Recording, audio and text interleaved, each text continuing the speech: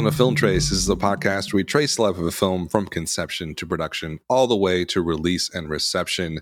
It is just Chris and me today. Chris, it was your choice. What did you choose? Yeah, I guess it was a choice. Wait, what does that mean? I'm confused. We have free will, right? Yeah, we do. It's definitely not fate, but I don't know. I feel like maybe it's just the sheer fact that I feel a little guilty for choosing this one because I knew it would be a lot, and I knew that it maybe wouldn't be very fun, but it just kind of felt like a compulsion that I like just like, oh yeah, we got to do that. It is, but why though? let me see if I can muster up a decent answer.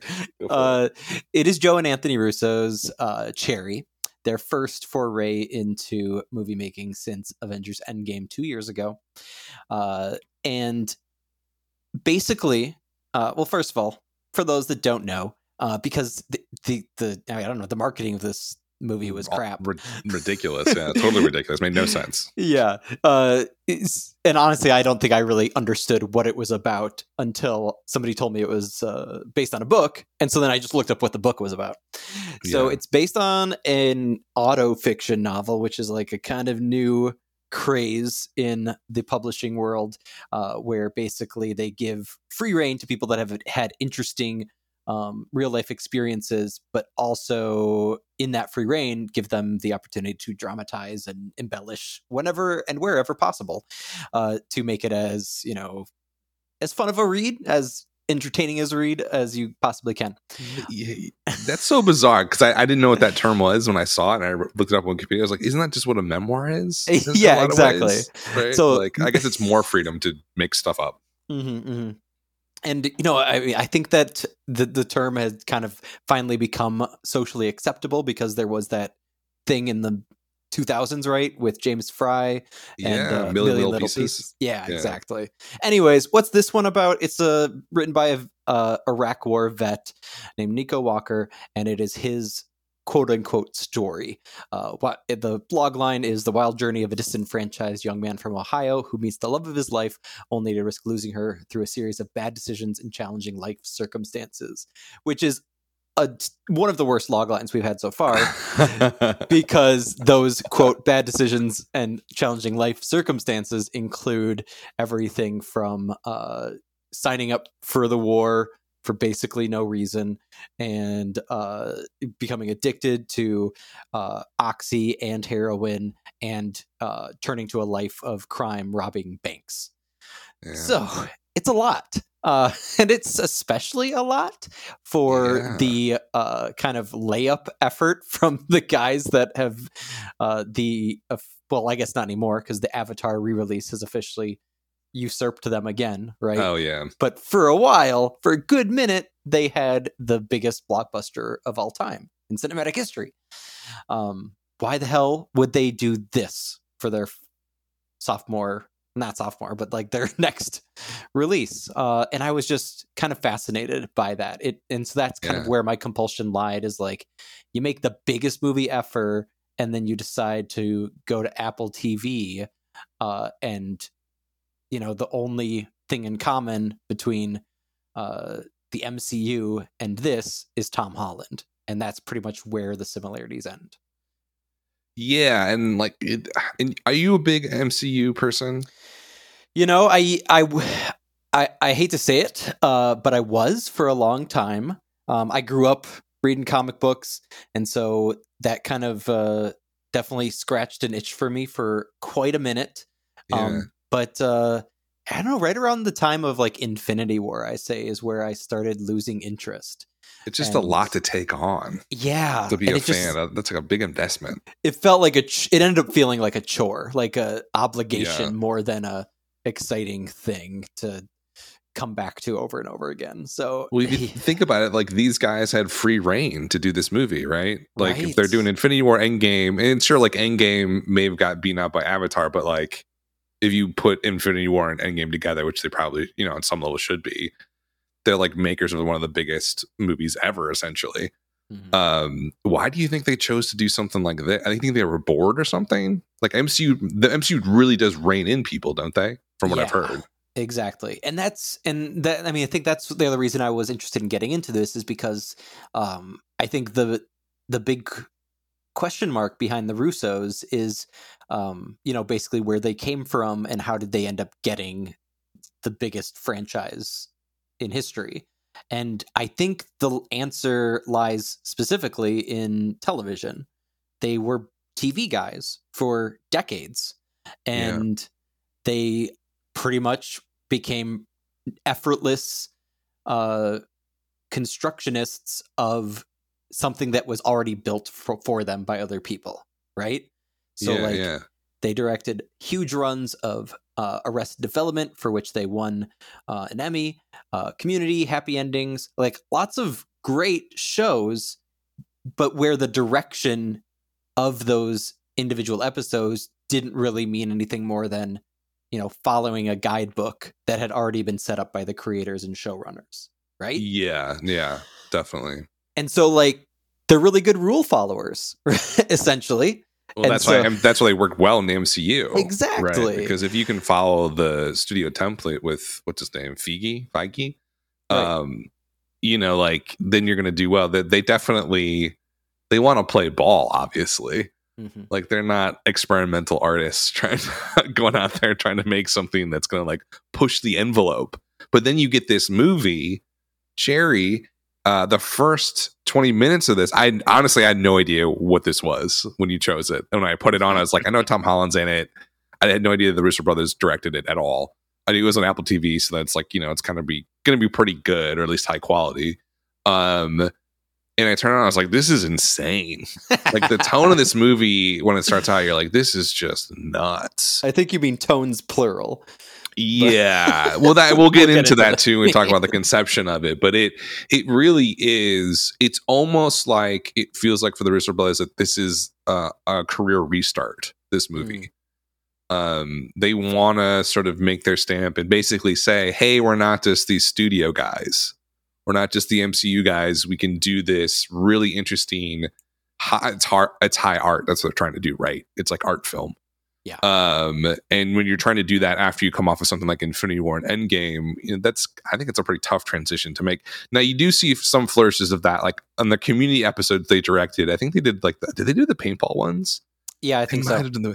So, like, there's some elaborate sort of interesting stuff there, but nothing. I don't really know that much about the early career, like Welcome to Collinwood, You Mean Dupree. What is You Mean Dupree? Is that Owen Wilson movie? yeah. Like, wait, what? They were comedy guys. How do these guys get Winter Soldier? Right. So it's like that solid decade between You, Me, and Dupree and Winter Soldier, where they like basically flash their chops in the television world. Yeah. That's nuts. That they basically there's two things I want to make sure to mention right at the get-go as kind of my thesis statement for what hell is going on with Cherry.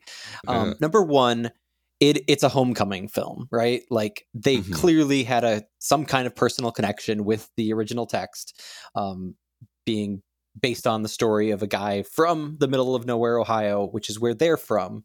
And the only reason they really got their career started is because they put together a movie all on their own, kind of going back to our Swingers episode, just credit cards and student loans, except without, the rich friend of the dad. And so, like, these guys are like even more homegrown than the average filmmaker that we cover here on Film Trace, which is crazy to think about considering where they're at now. But literally, this movie that they made, Pieces, back in 1998, still unreleased. It just made it on the festival circuit. It never got a distributor, but it did catch the attention of Steven Soderbergh, who then gave them a wad of cash to make Welcome to Collinwood, a completely forgettable 2002 kind of like mob comedy. And so, but like, just through sheer persistence and ingenuity and the crowd-pleasing aesthetics of their style, managed to carve out a career for themselves. And so then here's where my second prong of my thesis comes in. They wanted to come back home, so to speak, which makes sense for anybody who's homegrown and has moved to Hollywood. But also, I kept coming back to it, and I was solidified in my argument. Basically, when Tom Holland's character is in basic training before the Iraq War, and he just straight up says in his sardonic voiceover, "Don't join the fucking army." And that immediately made me think of all of the news stories that were circulating, especially in the aftermath of Endgame, and also it kind of started flaring up with Captain Marvel, which they didn't direct, but they're following the rules. And one of the main rules they had to follow to the letter with all of their MCU movies is to present the military-industrial complex of the United States in a favorable light.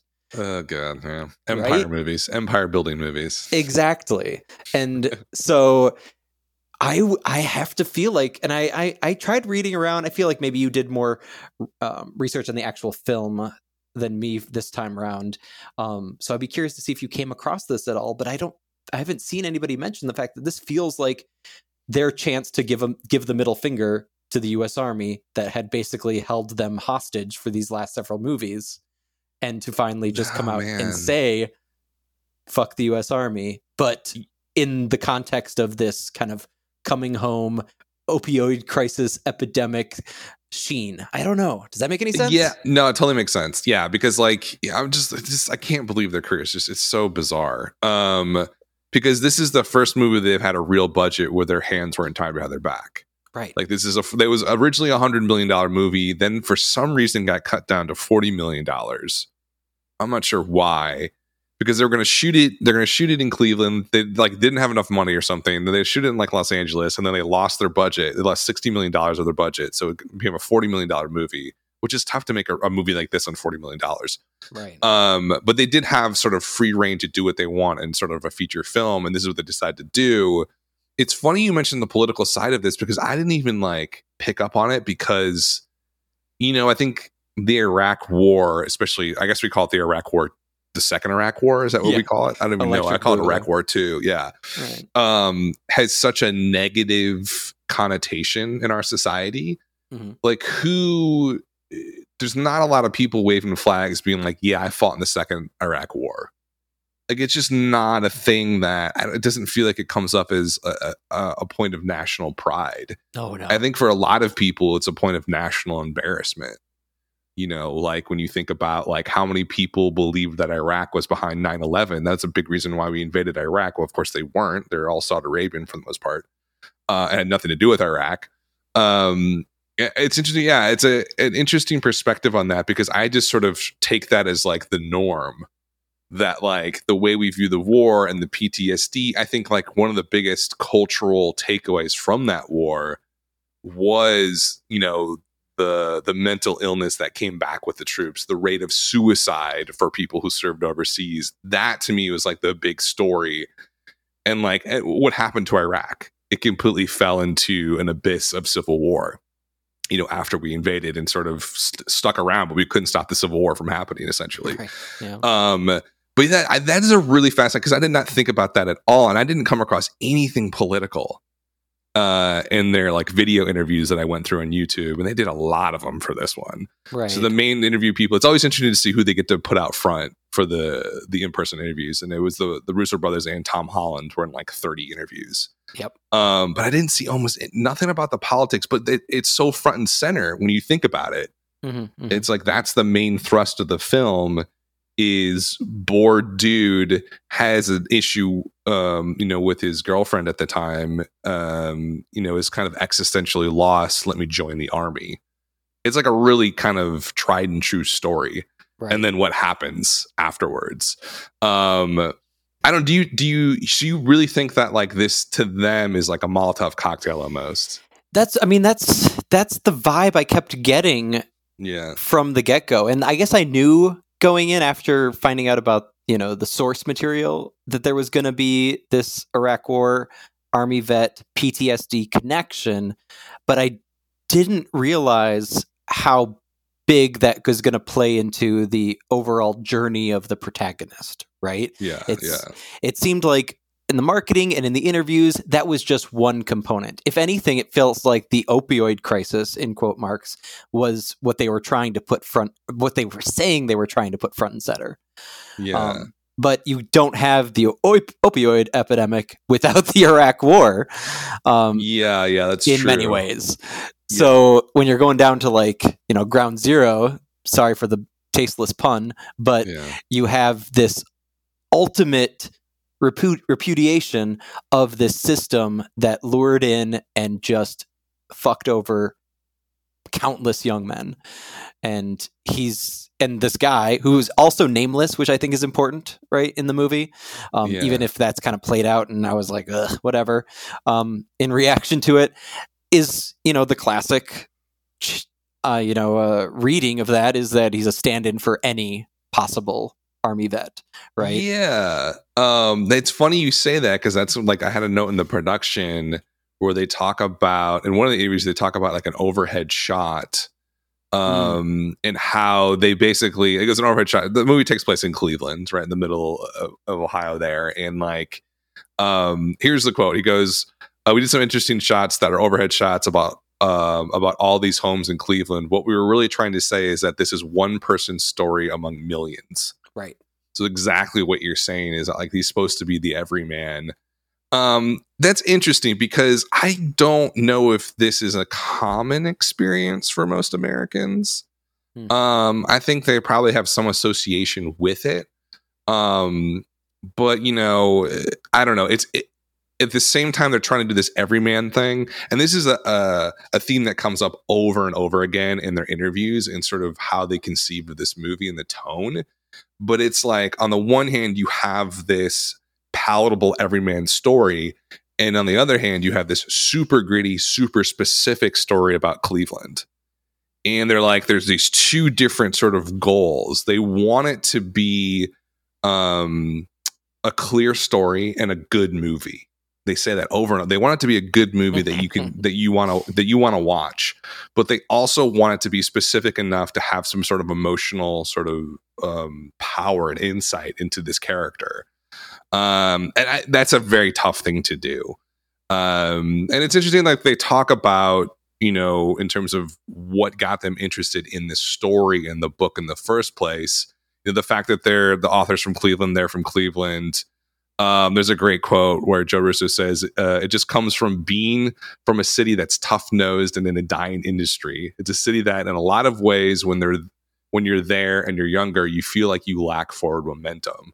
And then it goes on to say, we understand the mentality of being from Cleveland, but we also understand how that sense of existential blight fuels the opioid crisis, and what makes the industrial Midwest basically ground zero for this crisis. So they're trying to do a lot, I think, what you gather, not only from the story aspects in the novel that they're trying to film, but also with the film techniques and the tone and how they shoot and the changing of aspect ratios and the changing of the tone of the film. It's pretty, I was going to say pretentious, but I don't think it's that pretentious. I think most of the reviewers and a lot of the reaction has been like, oh, this is super pretentious. That's what I get from most of the reactions, is that, like, they're trying to do too much. I think it's pretty cool that they're going for it.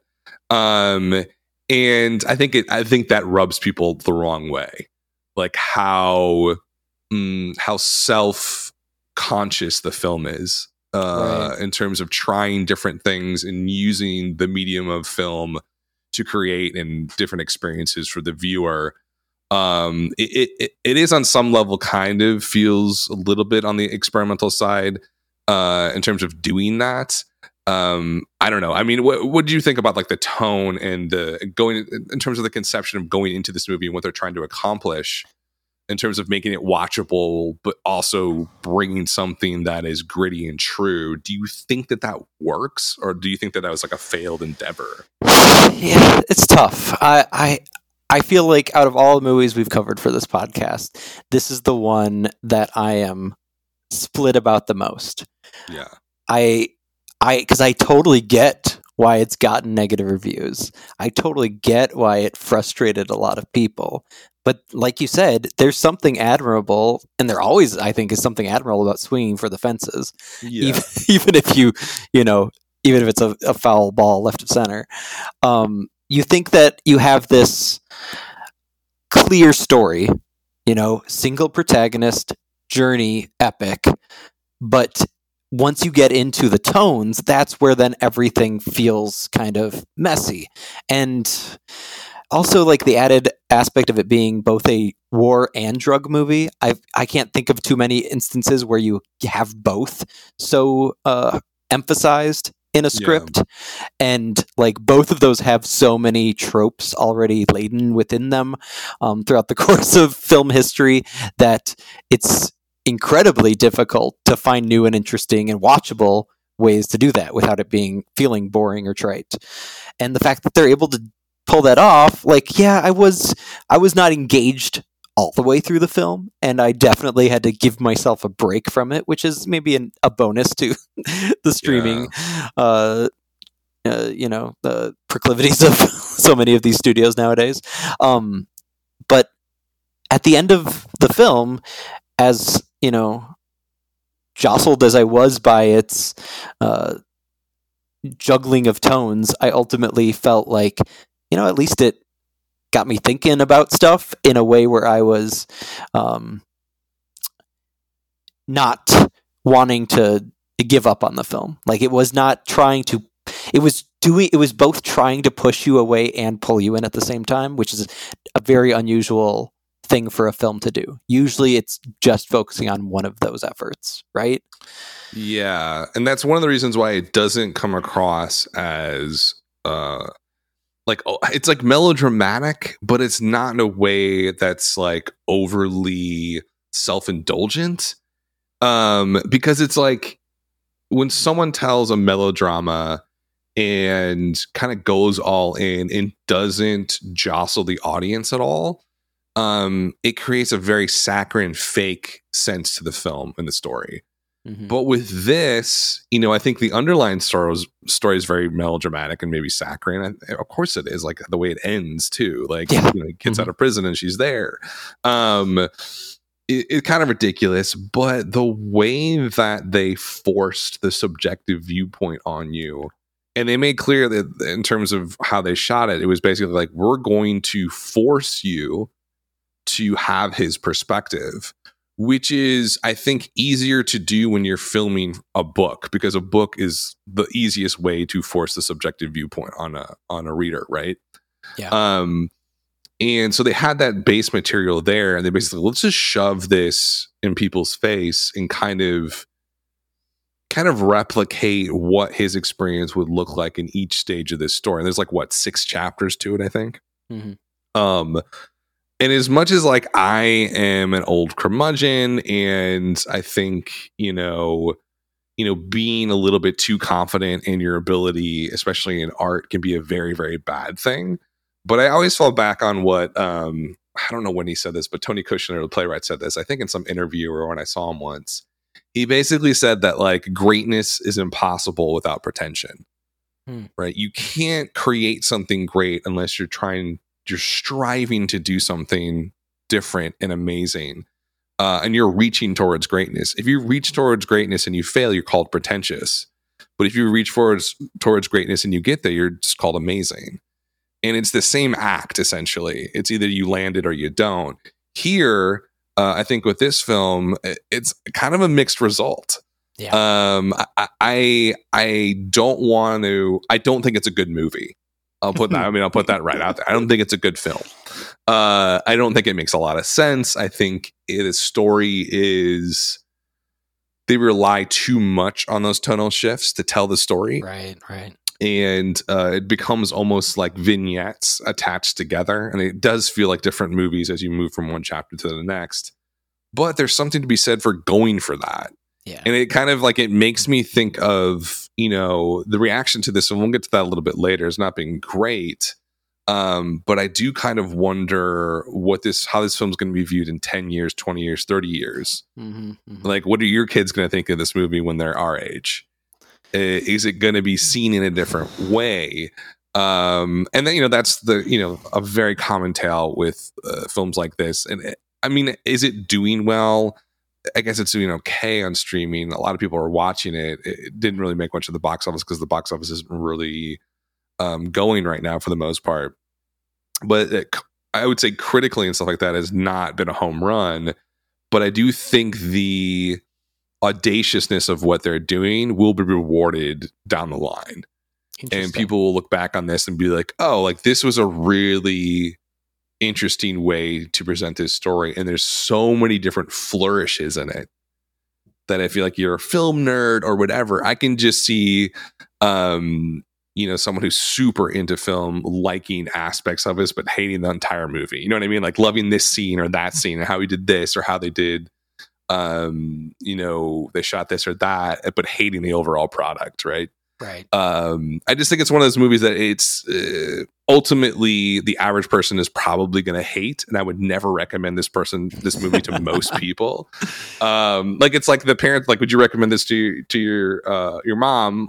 No. And you'd be like, no, right? Like it's like, would I recommend it to my sister? Probably not. But would I recommend it to like the film nerd friend I have in Nashville? Yes.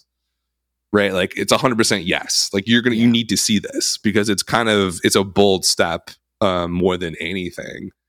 In terms of how this thing was shot, it was shot in Cleveland. What do we think about Holland's performance in this and bringing him on as such like as Spider-Man? And we saw him before in What Is the Devil All the Time, where he played. I thought he was pretty good in that. What do we make of the decision for the Russo brothers to bring him in? And then how do you think that played out? I read a lot of reviews saying that people thought that Holland was one of the few highlights of the film. Yeah. And I don't think he was bad, but I also the guy had to do a very difficult kind of high wire act, considering all the tonal shifts and considering the extreme ends of the spectrum that this character experiences. Like I said, you rarely see an actor do both the drug addict and PTSD thing at the same time, and I can't imagine how difficult that must be. I mean, he did that interview with GQ UK in which he basically said he had no idea what being on drugs was like. He knew what a hangover was like, but he had to. The best thing that he could do to approximate it was some kind of like crazy supercharged energy shot that messed him up and made him feel like he had caffeine coursing through his veins immediately. But like, I don't know. It's one of those things where like, and I look back at the film, watching it a couple days ago, and the drug use scenes don't stand out to me. The war scenes that are incredibly traumatic, that perhaps are the basis for his PTSD, don't stand out to me either. I think the one thing that Holland does really well, that I think is kind of underplayed in the film, and I almost wished I got more of, was those quiet moments, including like at the end of the film. There is a actually really cool kind of setup and shot where he gives up and he wants to be caught because he hates this life, and he's standing in the middle of the street shooting his gun in the air, and then goes to the curb to shoot up with heroin one last time before the cops eventually find him. And like those quiet moments, and there's also some quiet moments with Ciara Bravo's character, who plays Emily, the love of his life, where I could like he did fit that everyman role really well. So while like the really emotional, melodramatic pieces didn't really work for me, and I think Holland's not quite there as an actor. I mean, the dude's only 24. I do think that there's something special about him, and a reason why he's kind of been so successful. But it's more in those kind of calmer moments of the film, which I, like I said, wish there was more of, because there's so much chaos in this film. What do you think? I mean, I think it works really well having him in there, and it was such a conscious choice. Mm-hmm. Like I think there's some quote in here by Joe Russo. After we read the book, we felt the only person who could play this and carry the correct level of empathy was Tom. And I do think that they had a problem, and they mentioned this, is that, they say that we knew the audience would have a difficulty with the lead. So we needed someone who was charming and empathetic to carry them through. The mission with Cherry was to make people have an emotional response to the material, not an intellectual response, is what Joe Russo said in GQ UK. I think that worked out really well because the character, I would say for the first 30 minutes, I found him to be extremely unlikable. Someone who, it's kind of like one of those tests is like, do I see any of myself in this person? Do I aspire to anything that this person is doing? And the first half hour of this movie, it's an absolute no. He's a jerk. He's super mean. He's violent. He's kind of stalker-y with the Emily. He just doesn't come across as a good person that you'd want to know or be close to. But as you get to know him more and more, I think Colin does have that natural charm to him where he makes this very unsavory character palatable, just like the Russo brothers wanted.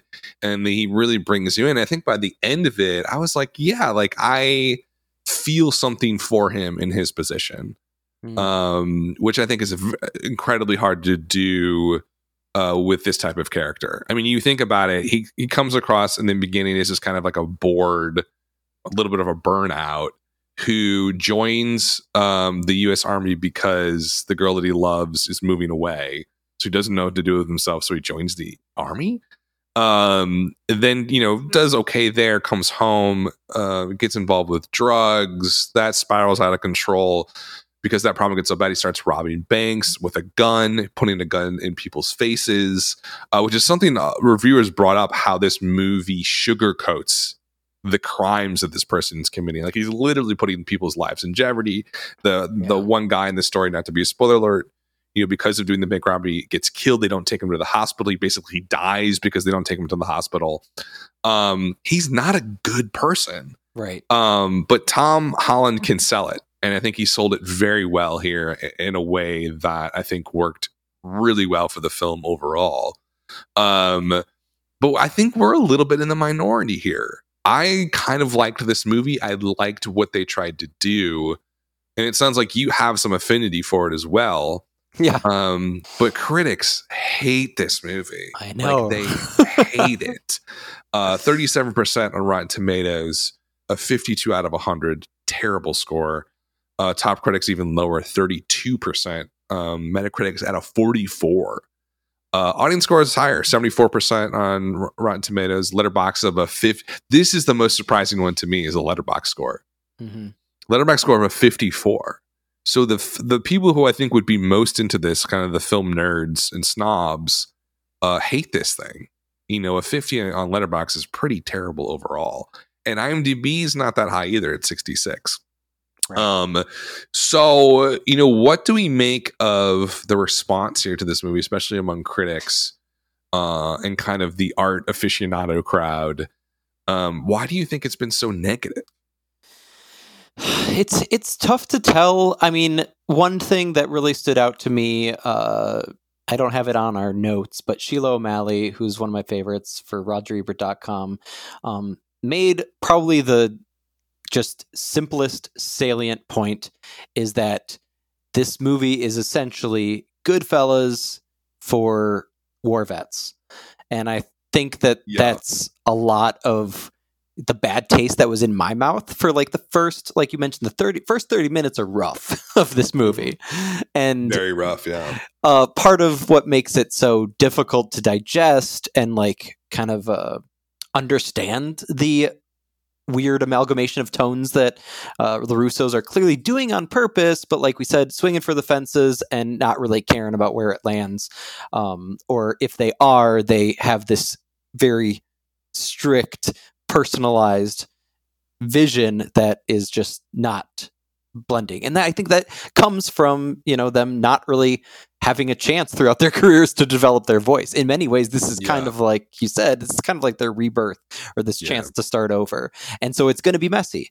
And so what do you do when you don't really have your own singular vision? You ape, you emulate. And so as any good Italian-born American that is trying to become an auteur would do, they look to Scorsese and see how he's able to keep that frenetic pace about bad people for sustained over the course of, a 2+ hour movie.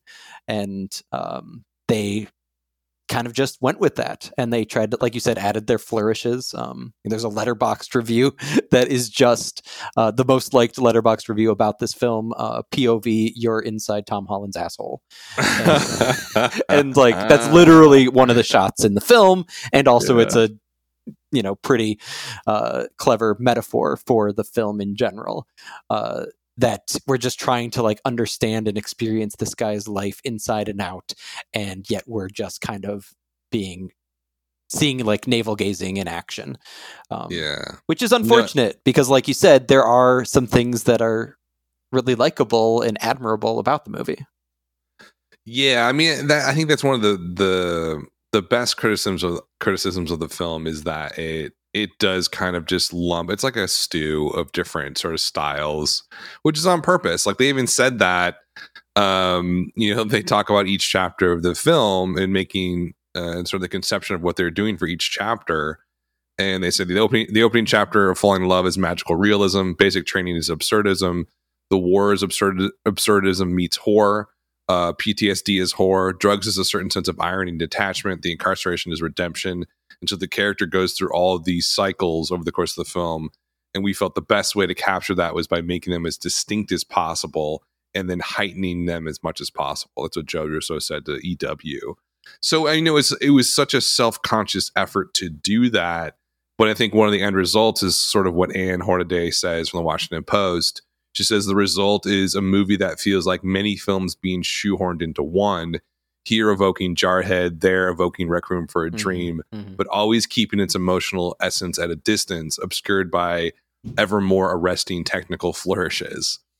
So it's like it really the crux of the movie lies within that conflict between imitation and sort of the emotional honesty of the film. I don't know. I guess I don't see that as the criticism. What I see like the main failure of this film is that it just doesn't work. And that it doesn't really land a coherent emotional narrative that really makes any sense at all. Yeah. It's back and forth. It's all over the place. It is super powerful in a lot of ways. But you don't end the story necessarily. It just feels so jumbled and assembled in a way that it doesn't have a through line.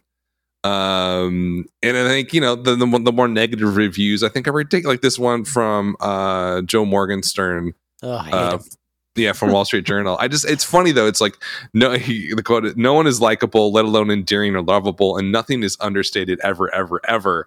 Watching the hero talk to the camera while robbing a bank, I wished he would just shut up and live his life without commenting on it. Responses like that and critics like that are pointless, right? Like he's not engaging with the film at all. I think what I think is missing from a lot of the reactions is the intent. And this is not just some random group of people doing this to make money. Like there is a very specific artistic intent. And when you read the interviews and you hear Tom Holland and you hear the Russo brothers, none of what they did was really on accident. And it's one thing to say, hey, it's a mess, it doesn't really work, which is what I'm saying. On the other hand, it's to say this is bad. I don't think that it's necessarily a bad attempt at doing a great movie. It's not a great movie, but I think the attempt was pretty amazing and phenomenal in some ways. And I think it will, in terms of their next movie and what Tom Holland does, it'll be kind of a marker in their careers and what they do with the rest of their work. But I think it's so easy to diminish a movie like this. And I think that's what I'm seeing with a lot of critics and some of the viewers are a little bit less harsh. Right. But I think the critical viewpoint, it just seems really kind of condescending, if that makes sense. And cynical, I feel, too. Very cynical. Like super cynical. And especially for two two directors who have come off, the biggest series in film ever, essentially, to do something like this. It's pretty bold. Yeah. And like they're easy targets, right, for critics. Yeah. So it's not necessarily surprising, but it is unfortunate that that's what we've kind of come to. I will say though that like there are some of those stylistic flourishes that just really hit me the wrong way. Like I didn't need them to rename Citibank Shitty Bank with the logos or any of that nonsense. That felt like just, I mean, almost felt like suddenly I was breaking into like a Community episode.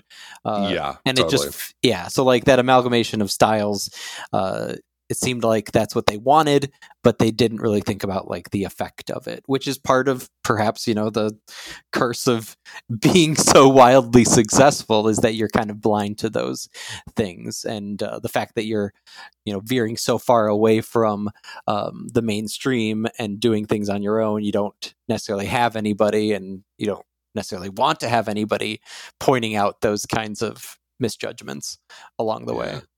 I really want to comment on this deep dive you put up. Oh yeah, which is why most movies about the Iraq War failed from Collider. It is an interesting topic. Now, I haven't seen all of these movies without a doubt. I've seen a lot of them, but it is a war that has, I think, perplexed maybe artists in some way. I mean, has there been a definitive Iraq War movie like there was Apocalypse Now or Deer Hunter from Vietnam or Platoon? Is there anything out there in this list? And would you put Cherry up there in that world at all? I mean, the Hurt Locker is the only one, I think. Yeah, I think the only one that really connected. Yeah, I think it's a good one. I think The Messenger. That'd be the other one, I'd say. I thought that was really well done. Right. But most of them are not good. No. And there's just nothing. There's no, I like, as much as this movie to me is more about the opioid crisis and maybe the crisis in middle America of just, the economy basically changing on people and the death of the middle class. That's what this movie to me is more about than, say, the Iraq War. Because ultimately, a war movie shouldn't just be about the guy who goes to fight the war. And like, let's be honest, the start of that war was pretty ridiculous and, very one-sided. So there's not really an insightful or wisdom that you can draw from a single U.S. troop going to fight. Like, what does that even mean? Like, it'd be better from the Iraqis' point of view to get like a view of that war in a different way that had some meaning to it. I don't know. It's an interesting topic. I don't think that this really reaches the level of sort of a statement film necessarily about like, oh, this is what the Iraq War is about. Yeah. Though I do think it could have been interesting, since these are TV guys, if they had considered, like, you could have treated one of the seasons of the show Cherry as the Iraq War. Like, you could have separated those chapters of the film and really been able to get at something, which is another thing that kind of frustrated me with the film, is that like as soon as the war segment got done, then we're in this new world, and so it almost like the backfires in that it gives you reason to kind of put the previous chapter out of your mind, even though it's a journey film in which they should all interlock pretty well, but they don't. So oh well. Well, I think I would say this: if you are like, if you're interested in films that sort of are tried new things and want to show a story in a different way than you normally see in a blockbuster film, absolutely see this movie. If you're not into sort of anything that's super gritty, drug use, violence, a really almost obscene or strange viewpoint, don't see this movie. It's pretty much that simple. Either you can handle the deep trip or you can't, and so if you can't, don't see the movie. What are we doing? It's my pick. Yeah, it's next week. Yeah, tell us what you got, Dan. 15th anniversary of Darren Aronofsky's the polarizing sci-fi romance. Did you put that in there? Yeah. The Fountain. The Fountain. It's going to be on Stars. We might have a special guest. He's not confirmed yet. He might be busy.